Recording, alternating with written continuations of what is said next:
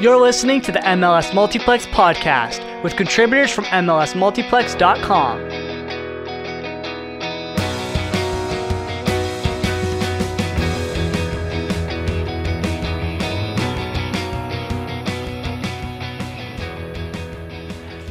Hey everyone, welcome to another episode of the MLS Multiplex Podcast.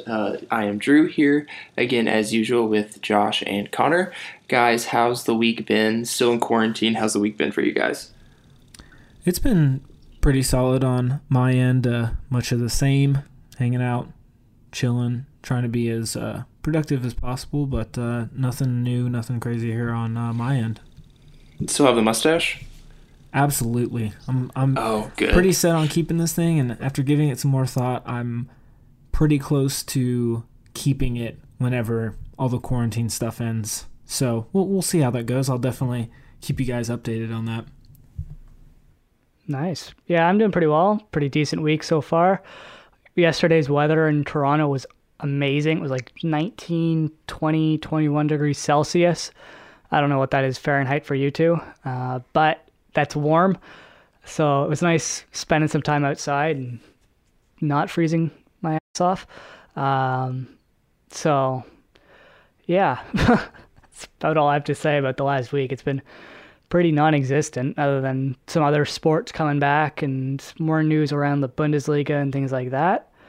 How was the eMLS tournament last night? Because, of course, it's not available in Canada, so I didn't get to see it. But I know you two watched it. So how did the New York Red Bulls game go? Because you guys mentioned that was a pretty good game. Yeah, I thought it was probably the best game so far. It was like super entertaining from both legs. For those that didn't get a chance to see it, Sean Johnson, goalkeeper for NYCFC, represented Boys in Blue, and Aaron Long represented Red Bulls. And Sean Johnson kicked Aaron Long's butt in that first leg, 3-0. But the second leg was probably the funniest part with the eMLS guys. Adamu for, I believe it was Red Bulls, and Didi Crislito for NYCFC. They were able to finish out the win for NYCFC. However, on the broadcast, Aaron Long requested that he get a red card in the video game, and the eMLS guy, Adamu, he delivered. He got Aaron Long the red card. In the process, that gave NYCFC a penalty, and Didi Crislito then went on to take the penalty with Sean Johnson and scored. That was by far, I think, the most entertaining, funniest thing that has happened so far. What did you think about that first match, Drew? Yeah, I was very impressed with how good Sean Johnson was at FIFA. I don't remember the exact scoreline. I know they won. They beat the Red Bulls 5-1 on aggregate, but I can't think of the exact scoreline that Sean beat Aaron by. But for sure, the highlight was when Sean Johnson on the video game scored the penalty kick, which the two best moments to me were both keepers, like with Sean Johnson scoring the penalty kick and then going back to Minnesota and Sporting Kansas City when Tyler Miller pulled himself out of goal. But so I don't know what it is with keepers in FIFA, but that's been like the best entertainment is watching these guys play. But I was really impressed with Sean Johnson. And in Dallas, my Fafa Picolt, my no pineapple man, came through for me, got the win. So I was very happy to see Dallas beating Houston like I predicted. On the other hand, I hated that second game between Dallas and Houston. For me, it was just so boring. In fact, I noticed on the broadcast they started to skip through a bunch of the actual game just from lack of things happening on the field. So I thought that was a little disappointing. I have to say, so far through all of this, the eMLS guys haven't really impressed me, and believe me, I know they could destroy me if I was to play them on one-on-one, but in terms of entertainment value and watching the eMLS guys go head-to-head, I wish I could say I've watched a lot of their tournaments and things up until this point. I haven't. That being said, I hope those tournaments are a lot more interesting to view than has been the case so far through this. But I will say the MLS players themselves have definitely been keeping things entertaining. But again, the Houston FC Dallas for me was super boring. Even the NYCFC Dallas quarterfinal match, the aggregate score was 1-0. And yeah, it was a golden goal situation where Sean Johnson had to beat Fafa Picault. And that part was somewhat interesting, but overall, I think last night was kind of a dud, so I'm hoping this upcoming weekend is a lot more entertaining. Yeah, we had 2 golden goals, which if I'm not wrong, I think that was the first golden goal we've seen in the tournament. Sean Johnson scored against Fafa Picault to advance, and then Fafa Picault in the earlier rounds scored on goal and goal to beat Houston. So that was pretty cool. But besides that, yeah, it's interesting to see these eMLS guys playing against one another. Because like you said, like it's really easy to think that they're not good, but you know that they're so evenly matched and that they would destroy like just a normal player. But it is interesting that it's very, when you look at the scoreline, it's pretty boring to watch, but you know that these guys are so good at FIFA. Yeah. So did you guys both go 2-0 or one of you go 1-1?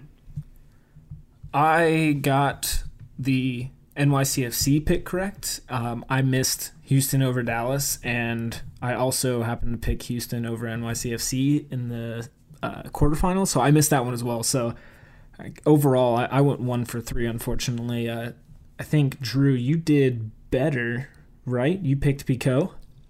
I went 3 for 3, yeah. I picked Picault to win, and I picked Sean Johnson to win, and then I picked Sean Johnson to beat Picault, so I had my best, after starting off rough, I had a solid weekend, so I went all 3. Connor, did you go 0 for 3 this weekend?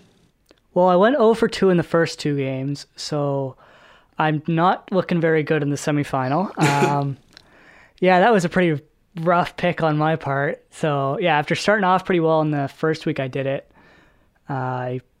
massive hit and swing and a miss on Sean Johnson and Fafa Picault. Gladly, Fafa didn't make it to the semis, or to the, I guess, semis? Is it semis or finals next? Semis. Oh, finals. No, how are they doing this? They've got Is it one more left. week, or they?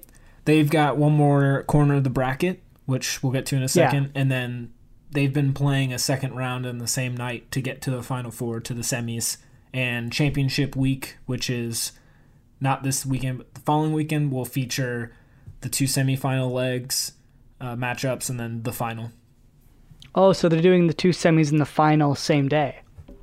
Yes, and actually something I've noticed is this is going to take up 5 weeks, and this is in the 2-hour block before The Last Dance comes on ESPN, at least for viewers in the United States. But I found that to be extremely interesting, but that is what it is. I've had my Sunday nights mapped out, as you guys can tell, the last few weeks. I've got a routine going from 7 to 11. I'm locked in on my television.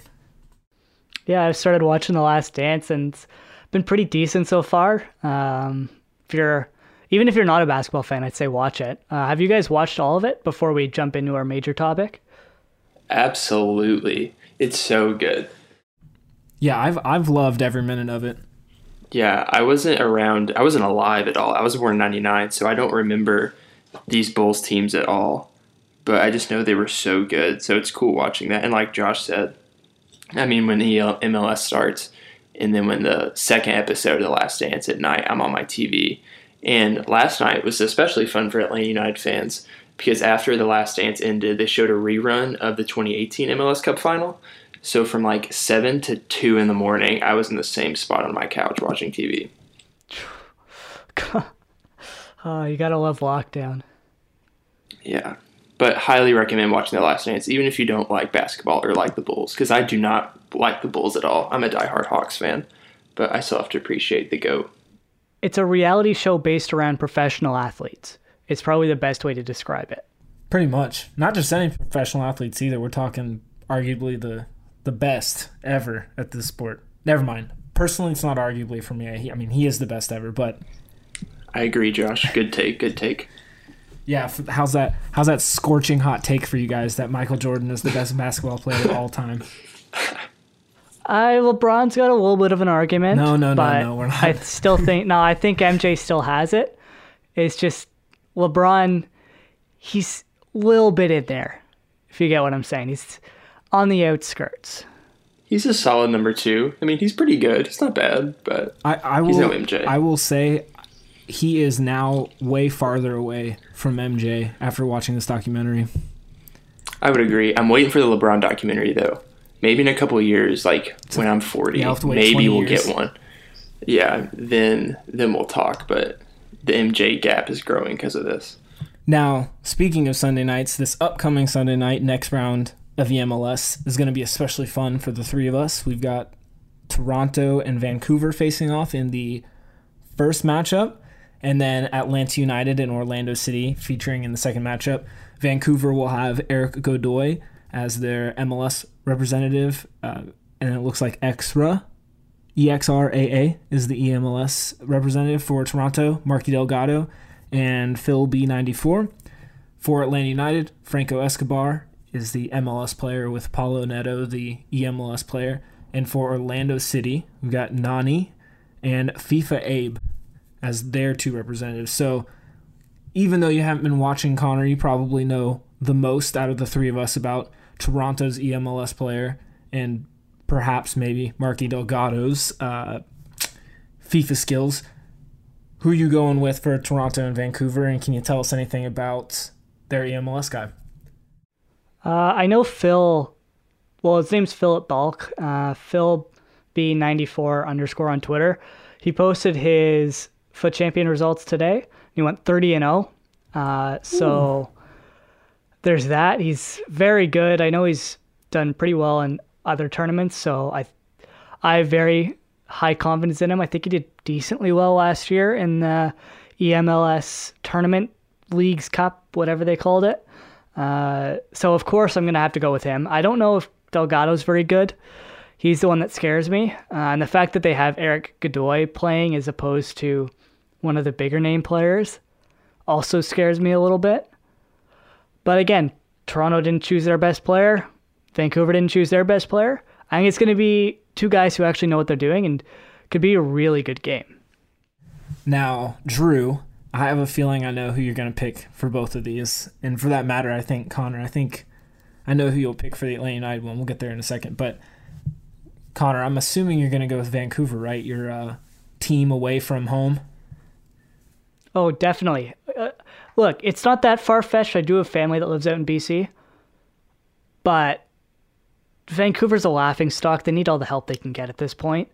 If you're paying any attention to hockey, like half an hour ago, it was basically just spilled that their entire front office is incredibly dysfunctional. So they need all the help they can get. With that being said, I'm going to choose Toronto because it's just fun watching Vancouver burn. Even though they probably don't really care about this tournament. Who cares? So yeah, I'm going Toronto. Who are you guys going to go with? I know who Drew's going to go with. Yeah, he's got to pick Vancouver, right, Drew? Of course. And Josh, I think you're the only interesting pick of the two of us because you don't have a horse in this race. I that's a good point. I was in between. I didn't really lean either way, but after you said that Phil B94 took care of business and went 30-0, that's kind of terrifying. So I'm gonna have to. I'll be safe on this one, and I'll pick Toronto over Vancouver. So it looks like, at least for this one, Drew, you're the only one gonna pick away from the rest of us. But I know it happened last week with Dallas, and I was right. So it's true. Maybe I have my again. faith. I have my faith in Godoy in the Pacific Northwest. So, but what I'm curious about, and maybe Connor, maybe you can answer this. But when I think of, because obviously they're kind of like trying to put rivals against each other, and whether or not these games are rivals is another topic. But why didn't they put Toronto against Montreal?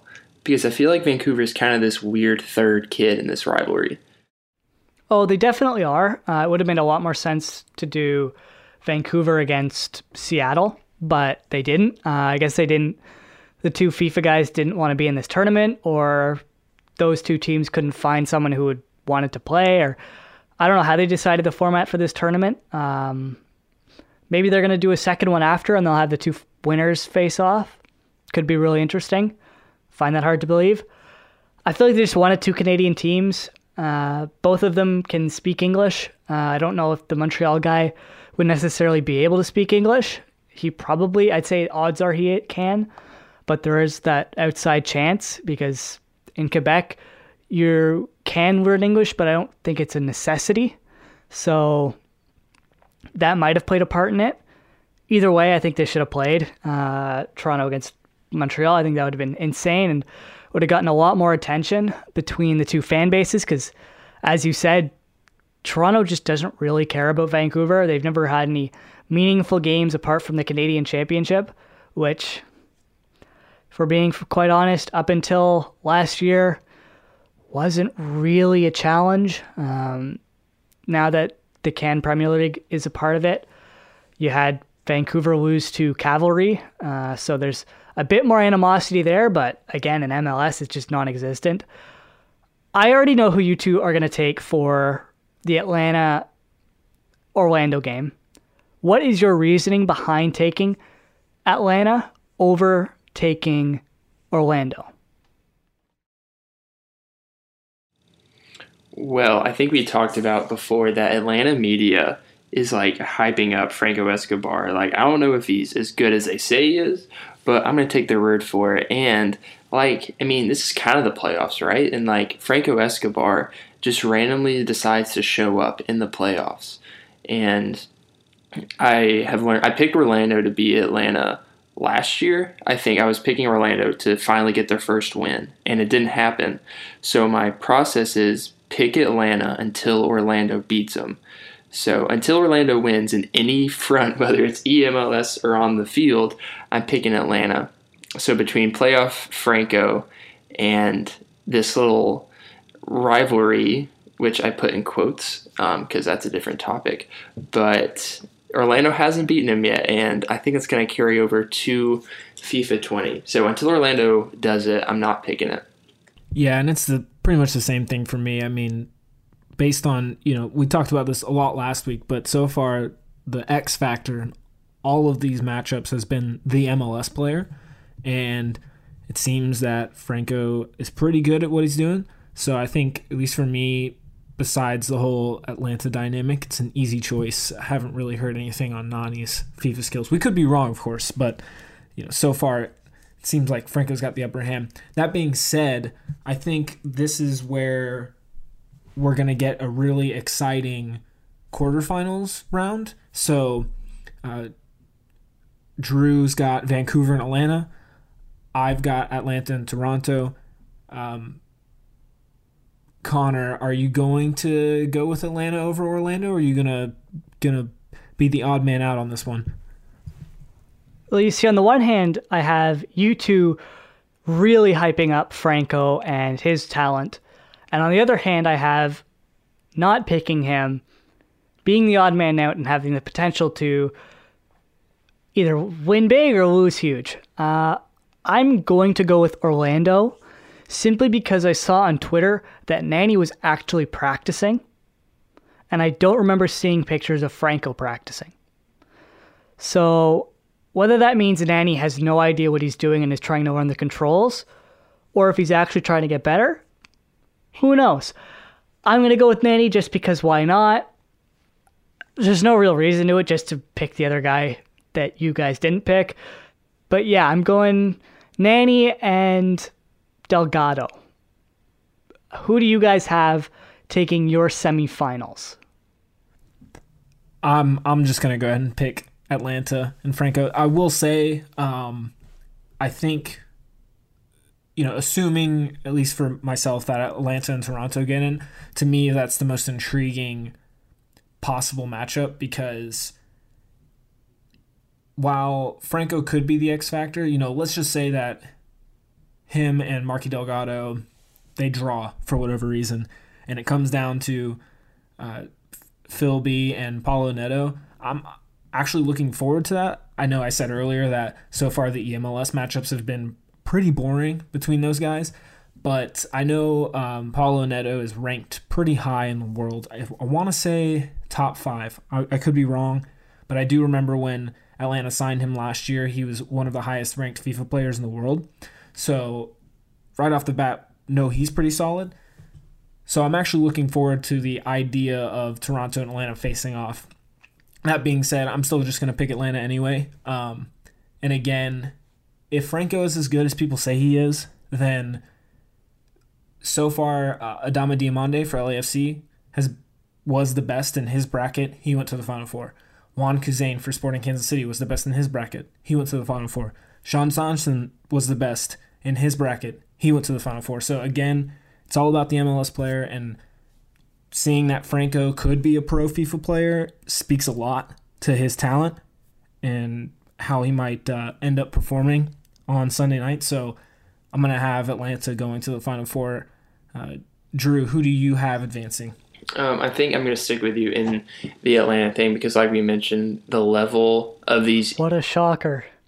Yeah, I know, right? I wanted to pick Vancouver, like you mentioned. Nothing's going good for them in Vancouver, whether it be soccer or the hockey team. And I love the Canucks, man, but whatever. But yeah, I mean, if Franco's as good as people say he is, then I mean, like we talked about, it's come down to the players have been the reason that teams have been going through because these eMLS guys are all so good that the difference is so small. So I think it's going to come down to which player can get the win. And again, I haven't heard anything about Godoy Delgado or Nani, but again, I haven't really been looking, but I've heard a lot about Franco Escobar. And like you said, when Atlanta signed Paulo Neto for their eMLS player, that got a lot of hype, which, like you said, there's like top 5 or something like that. So I knew off the bat that he was pretty good, but I think Franco getting all this hype is the difference maker. But I would like to see Godoy win. I would like to see something good go for the Whitecaps and for an organization in a city that desperately needs it. But I'm sorry, Vancouver, you're going to have to wait another year. Connor, who do you have? I don't know why I'm asking you, but who do you got going through to the quarters? Semis, not quarters, semis. Well, now you're making me really question my choice, mentioning the Paulo Neto thing, because I didn't know that. But I guess I have to go TFC just to stick by my boys. I don't have much confidence in this pick, if I'm being honest. We'll see what happens. Yeah, you guys are making me really, really unconfident in this. In the same way that the women's national team should feel very unconfident in the outcome of their lawsuit, which was announced last week. Well, I guess we'll transition from MLS because eMLS, because we've talked about that a lot. U.S. women's national team, they had their last lawsuit was, I don't know if thrown out is the best word, but more or less their equal pay argument was proven as not exactly proper, and there wasn't enough evidence to support it. So the judge got rid of it, but the judge also allowed the U.S. women's national team to go to court over their treatment of coaches and medical staff, etc. What do you guys think of that decision, and where do you think this goes now that this decision has been made? I think on the surface, and a lot of people have sort of made the statement, it's a loss for the women's national team. I think a lot of people believed that a best case outcome was both sides mediating and reaching some sort of a deal. The women didn't really want to do that, which is fine. But for the court to reach a judgment this quickly, I think was a little bit shocking when it came down. And for them to throw out the payment basis part of the lawsuit, of course, it's a loss for the women's team. That being said, and I think we'll go a little more in depth down the road in this podcast, but we'll definitely talk about the difference between winning in the court of public opinion and then in the court of law.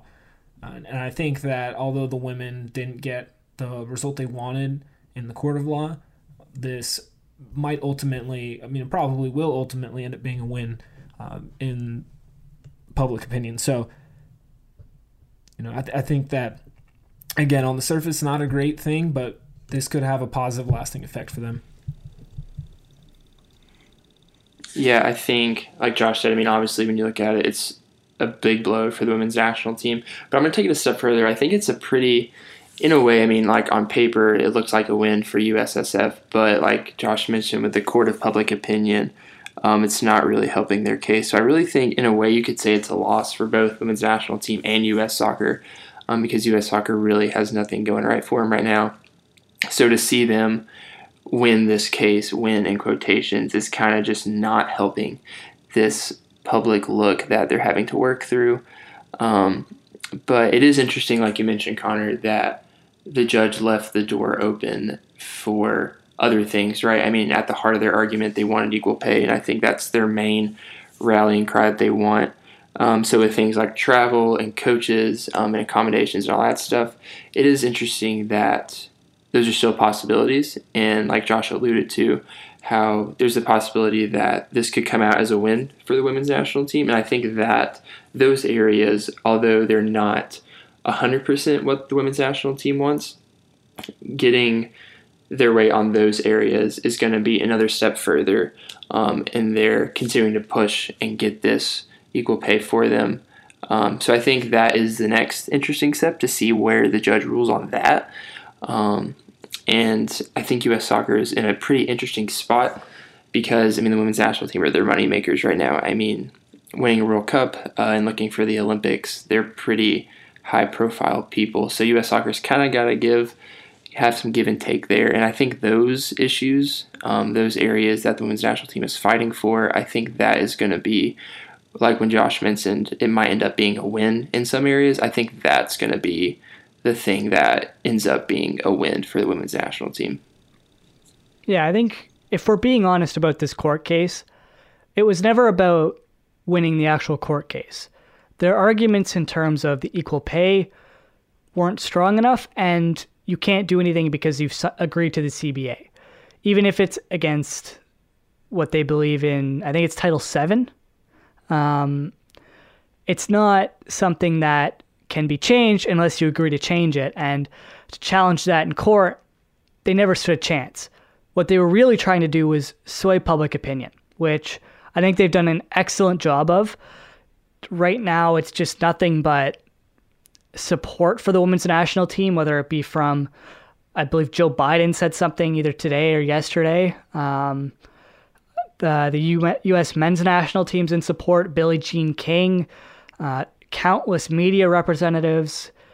It's just gained a lot of support from the outside point of view. They never win this argument in court because they agree to the CBA.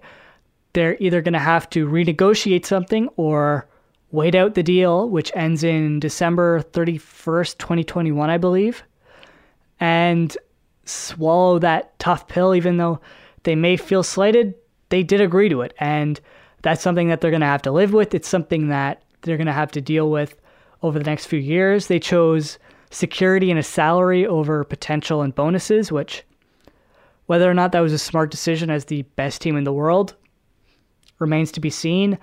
I'd say it probably wasn't, but who knows? They could have fallen off and Canada could have taken over, or Japan or China or any other up-and-coming European nation. They were just in a really tough spot on this lawsuit because they didn't necessarily have the arguments and the lawyer, I guess, opinion that they could win it. And that was, in my opinion, never what the lawsuit was about. It was always about swaying public opinion. It was about turning this into a movement to eventually get what they want on the next CBA, which is going to be really interesting to see what happens, because an interesting caveat is the U.S. men's national team is currently playing without one. And I just see it as being too obvious that they're waiting to agree to one in a joint CBA with the women's team, because there's no reason that they should be playing without a CBA. It's just, it doesn't make enough sense. Do you guys think that the U.S. men's national team not having a CBA right now plays a big factor into the fact that the women are currently going through this battle and are viewed as not having equal pay? Or do you think it's more of a, we're already pros, we make enough money as it is, it's not that big a deal? I mean, I think it is a big deal to all the players, men and women. I recall listening to Alexi Lawless, his podcast, and this was, I think, a couple months ago, but he talked about back in the 90s, he was part of one of the teams that I believe they went on strike against the federation to get a CBA worked out, and I think that sort of mentality carries over today. So I think it's important for the men and women, at least from my view of things. That being said, I don't think there's really any scenario where they will say, "Oh, we're already professionals. We don't need to be paid for this." I don't think that will ever happen. So that's just kind of how I see things on that. Are other national teams paid to play internationally, or is this just a U.S. sort of thing? I believe other teams are paid for their services. I know Australia and Norway have reached equal pay deals for their men's and women's national teams, but the logistics of those deals are, I believe, different from what the U.S. women's team is trying to get done. I know that for Australia and Norway, they've reached those deals because the women accepted equal percentages of prize money, not equal payouts, so compared to the men's team. So in one way, it is equal pay, and in one way, it isn't. I also think that as the women's game continues to grow, this issue will be more prevalent around the world, and I think the U.S. women's team, being the face of women's soccer right now, and as they have been for numerous years now, they could be charting a path for other federations to sort of deal with this. Yeah, I think going back to Connor's question about the men's CBA, and Josh mentioned Australia, they were, like you said, they were kind of one of the leaders in getting this deal done. And I think the Netherlands did as well. That might be wrong, but I feel like after their little run, they got an equal pay thing done, but that could be wrong. But with Australia's deal, a big part of how they got that deal done was that the men's and women's team were under one players association. The PFA, Players Football Association, I believe is what it is in Australia, which that is not the situation that the U.S. men or women are under. They're under two very different players associations. So I think getting this deal done, the men's national team and their CBA is a factor for sure. And I think what a lot of people want to get this deal done is the men's national team support, which, like Connor mentioned earlier, I think it was just a statement by a spokesperson that mentioned their support, which is maybe a good step in the right direction for some people's view. So I do think, Connor, answering your men's CBA question, having something like that, having the men's national team and the women's national team somehow, eventually, maybe it'll happen, maybe it won't, but having both those teams under the same umbrella like Australia, and that's how Australia got that landmark deal done. So I do think the men's not having a CBA right now is impacting this equal pay argument. I think once that gets done, then there's more room to look forward. Yeah, and I think we should read the ruling just for a bit more context for people who may not have seen the quotes or whatever. The most notable quote from the judge was, he stated, merely comparing what women's national team players received under their own CBA with what they would have received under the men's national team CBA discounts the value that the team placed on guaranteed benefits they receive under their agreement, which they opted for at the expense of higher performance-based bonuses. I think that's really notable because he highlights the fact that they looked for more guarantees as opposed to more bonuses, which I assume is now a big issue because they've experienced so much success that those bonuses would be huge now. And it may be a little bit of regret setting in, which I think everybody would have. If I were in their shoes, I would also have that regret that I didn't take the bonus structure. But I think that might be playing a bit of a factor. Even though that this is like a huge issue, like the equal pay has been talked about since they started the lawsuit back in 2019, and it's been controversial in the sport landscape, in the general society landscape, as to whether or not these women are getting paid equally. in my opinion, right now, they aren't, but that's because of their own doing. They agreed to that CBA, and you can't just say oopsies, takesies, backsies on a legal document that you signed. If you want to renegotiate with the USSF, go for it. I don't think anybody would have an issue with that. It's just right now you're in a legally binding agreement that you can't get out of right now. And that's something that's standing up in the court of law, but isn't necessarily standing up in public opinion because people think that they should be earning more for being so successful when the U.S. men's national team has not been as successful as the women. And I think that's really, really notable in their arguments and in the public perception, which has been the biggest part of this lawsuit, in my opinion. Yeah, that's a good point. And I think when I'm trying to compare and dig deep into this, because it's a really super complex issue that I don't think enough people give enough time to look through. But like you mentioned, Connor, the difference in success between the women's national team and the men's national team, and the women's national team actually did make more than the men's national team. But it's kind of, to me, it's seeming like this is just a really bad timing for this, because you have two teams on totally different ends of the spectrum. You have back-to-back World Cup champions looking potentially like the favorites to win Olympic gold in 2021, and you have a men's national team that didn't qualify for the 2018 World Cup. So do you guys think that because they're on two very different ends of the spectrum, because it's hard to make this claim for equal pay when you're actually making more than the men's national team, but it's because the women's national team best in the world and they really can't do anything that the men are struggling, right? So do you guys think that because they're on totally different ends of the spectrum, is the timing of this kind of hurting their case a little bit? Yeah, I mean, I think for sure, it really is unfortunate that this issue has arisen at this time. Like you said, and the thing that blows my mind, looking at the numbers of things specifically out of the ruling, looking at I think it's the per game rate of pay over the last however many years. Like you were saying, Drew, the women did make more on a per game basis, and what's crazy to me is the women's team, so this is between 2015 and 2019, the women's team made $220,747 per game, while the men were paid $213,639 per game. So that's a difference of a little over $7,000, which, like you were saying, Drew, they're on completely ends of the game right now, completely different ends. I mean, the men's team is, to be dramatic, they're in shambles. It's really not quite that bad anymore, I don't think, but to not make the World Cup is pretty shocking. I think everybody will remember that for a long time.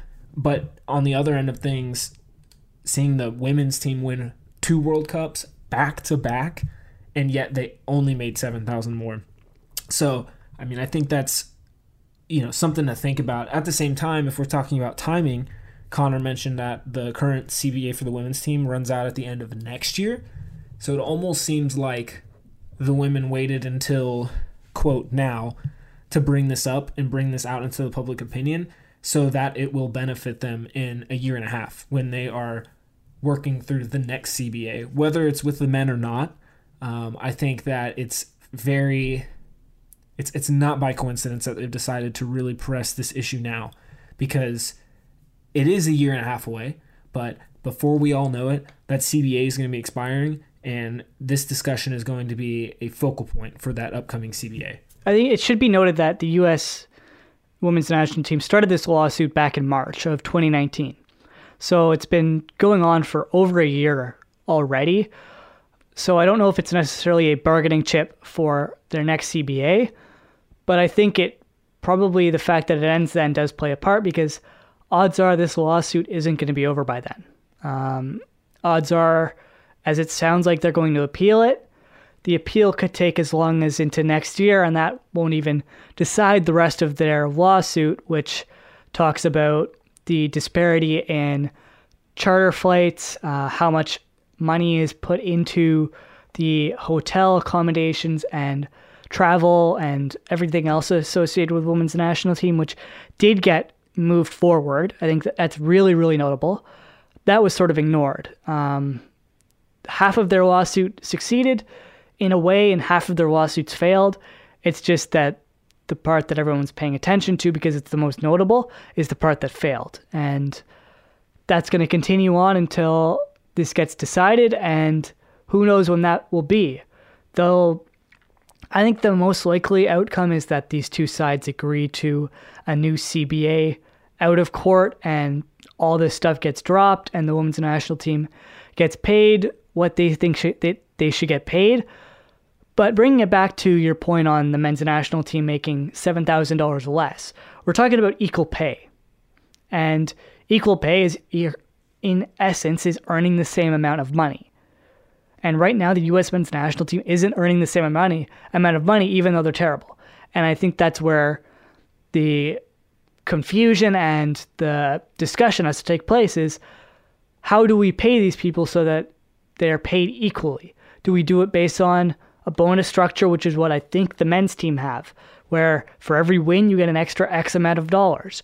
And for every loss, your money doesn't go up. For every draw, it goes this X amount of money. For whatever your world ranking is, you get this amount of money. Because I think if they do that, it's very equal for both teams, and it pushes them to be successful. Right now, the women is focused, as the judge said, more on their financial stability and more on having guaranteed benefits than having the performance-based bonuses. And I think that's going to change with this next CBA.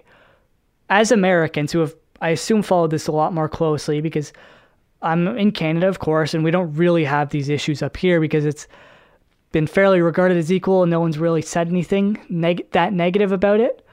How do you see this playing out? Do you think this is really, really detrimental to the USSF as a whole? Because they're now absolutely hated by the women's soccer fans.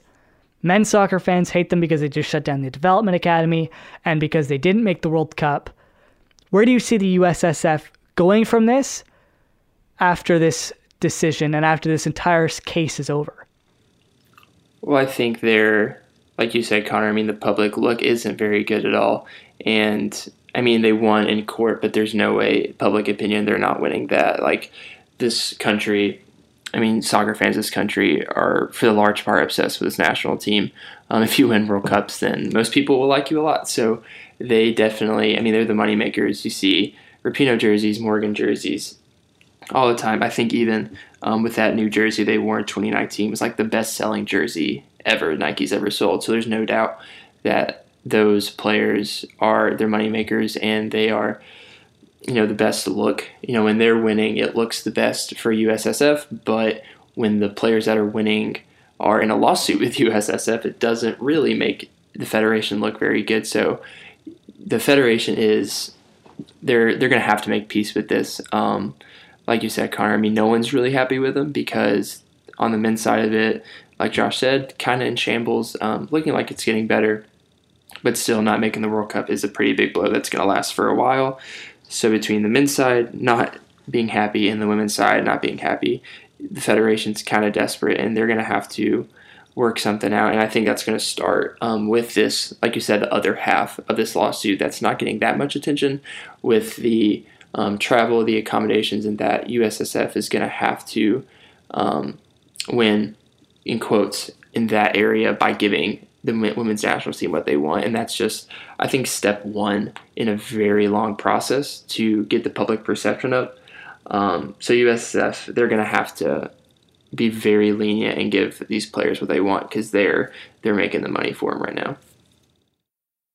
Yeah, I think, Drew, you bring up a good point when you're mentioning the other half of this lawsuit.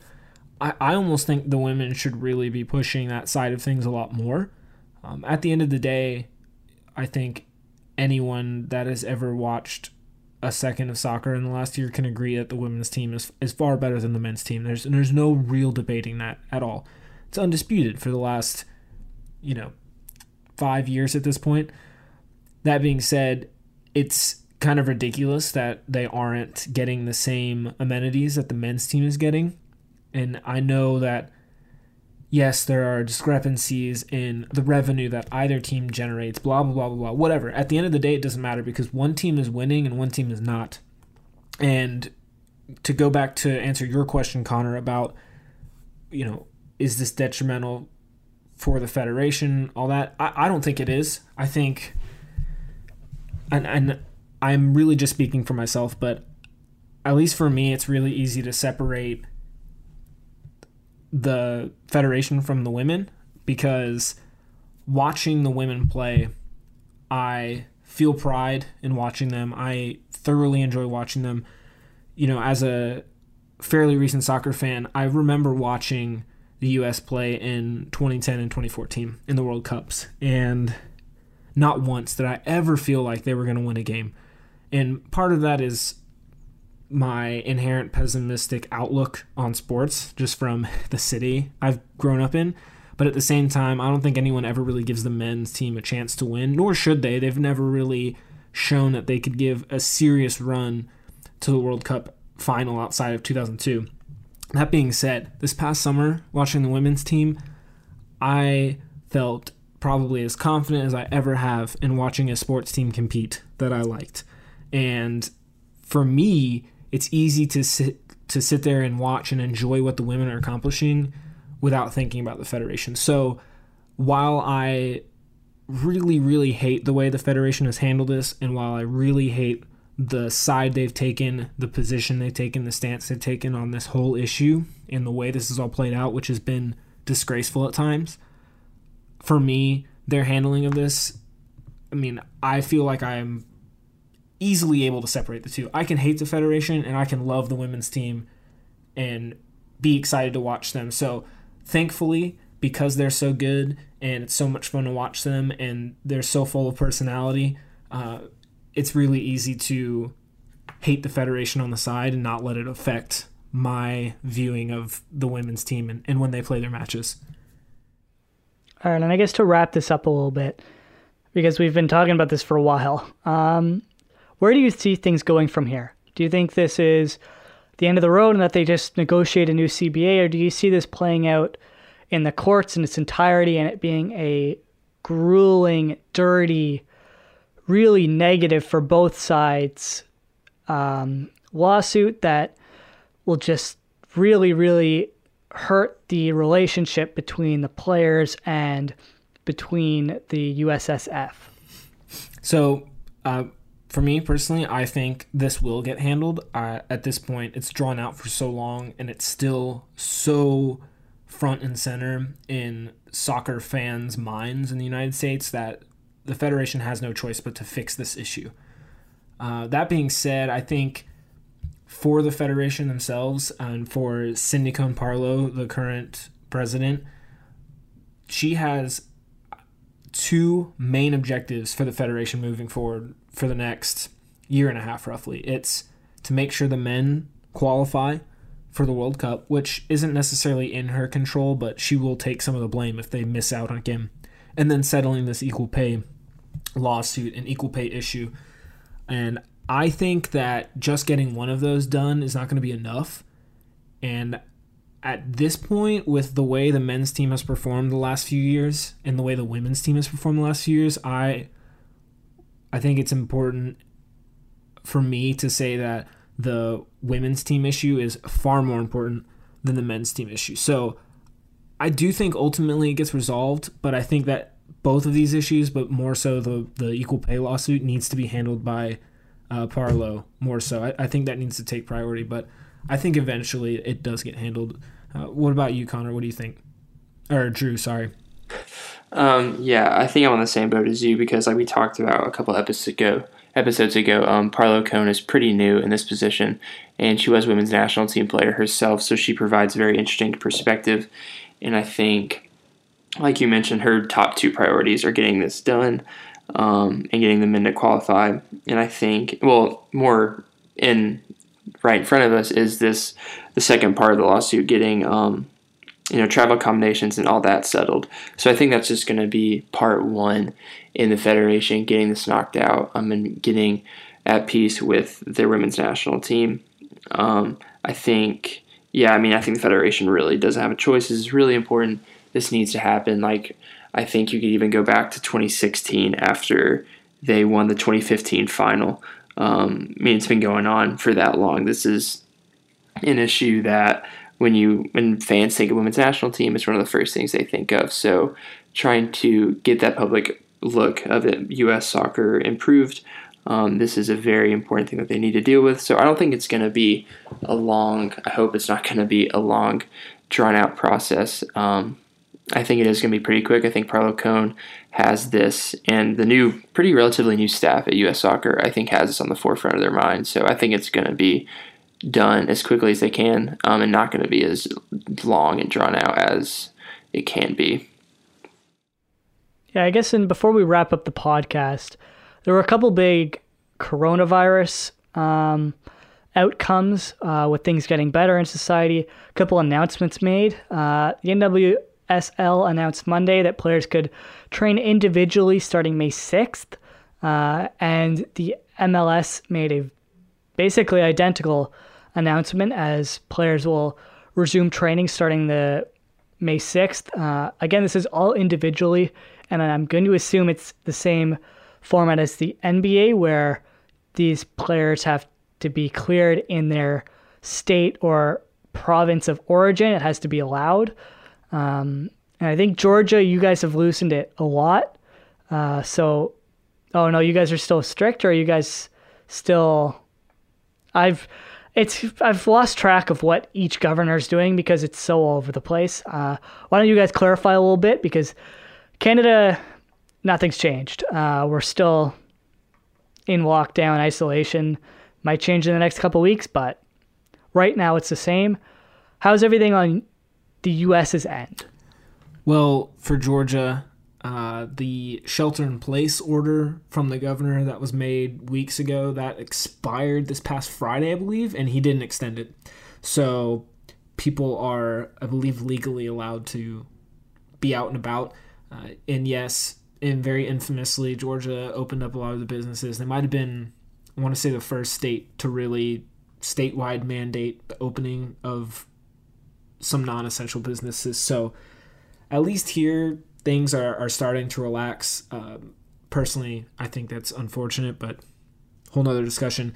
That being said, that means that, yes, Atlanta United players will be allowed to train at the Children's Healthcare of Atlanta training facility. They still have to follow social distancing, I believe, because that's what MLS is mandating, kind of like what you were saying, Connor. So at least here in Georgia, I know that things are pretty relaxed. I'm not super caught up on other states around the country. I don't really know too much about other markets relaxing and opening up, but at least for Georgia, at least for Atlanta, players will be allowed to go to the training ground to train individually. Yeah, and I think both the NWSL and MLS, both the individual workouts, they're voluntary, and they've put some pretty solid, strict guidelines in doing it. So it'll be interesting to see how players, if they decide to come back, if players may have returned home and are coming back to Atlanta, or just really any team across both leagues. So MLS and NWSL starting to come back, making baby steps, and we will see how that goes. For better or for worse, we hope everyone stays safe, and that this is just a sign of soccer coming back as soon as is safe and possible. But next week, we have a very exciting episode. We have, sticking with the NWSL theme, we have Washington Spirit goalkeeper Aubrey Bledsoe. She's going to be joining in. So we are super excited to talk to Aubrey just about how she's staying in shape during the virus, what life is like going back to Washington and starting training with the Spirit, and just how she's been doing lately. So be sure to tune in next week. We're super excited to have Aubrey. Thank you guys so much for listening. We really do appreciate it. Thanks, guys, for talking. And like always, please find us on social media. You can find Connor at CWG Somerville, Josh at Josh_Boland, myself at _Drew Hubbard, and the website, as always, at MLSMultiplex. And please do visit the website, even though soccer is pretty laying down. It's pretty quiet right now. Writers are still cranking out really good stuff. So be sure to check out the website for some awesome stories and awesome content through this break. And when the break ends, we will see. But yeah, thank you guys so much for listening, and we'll see you next week.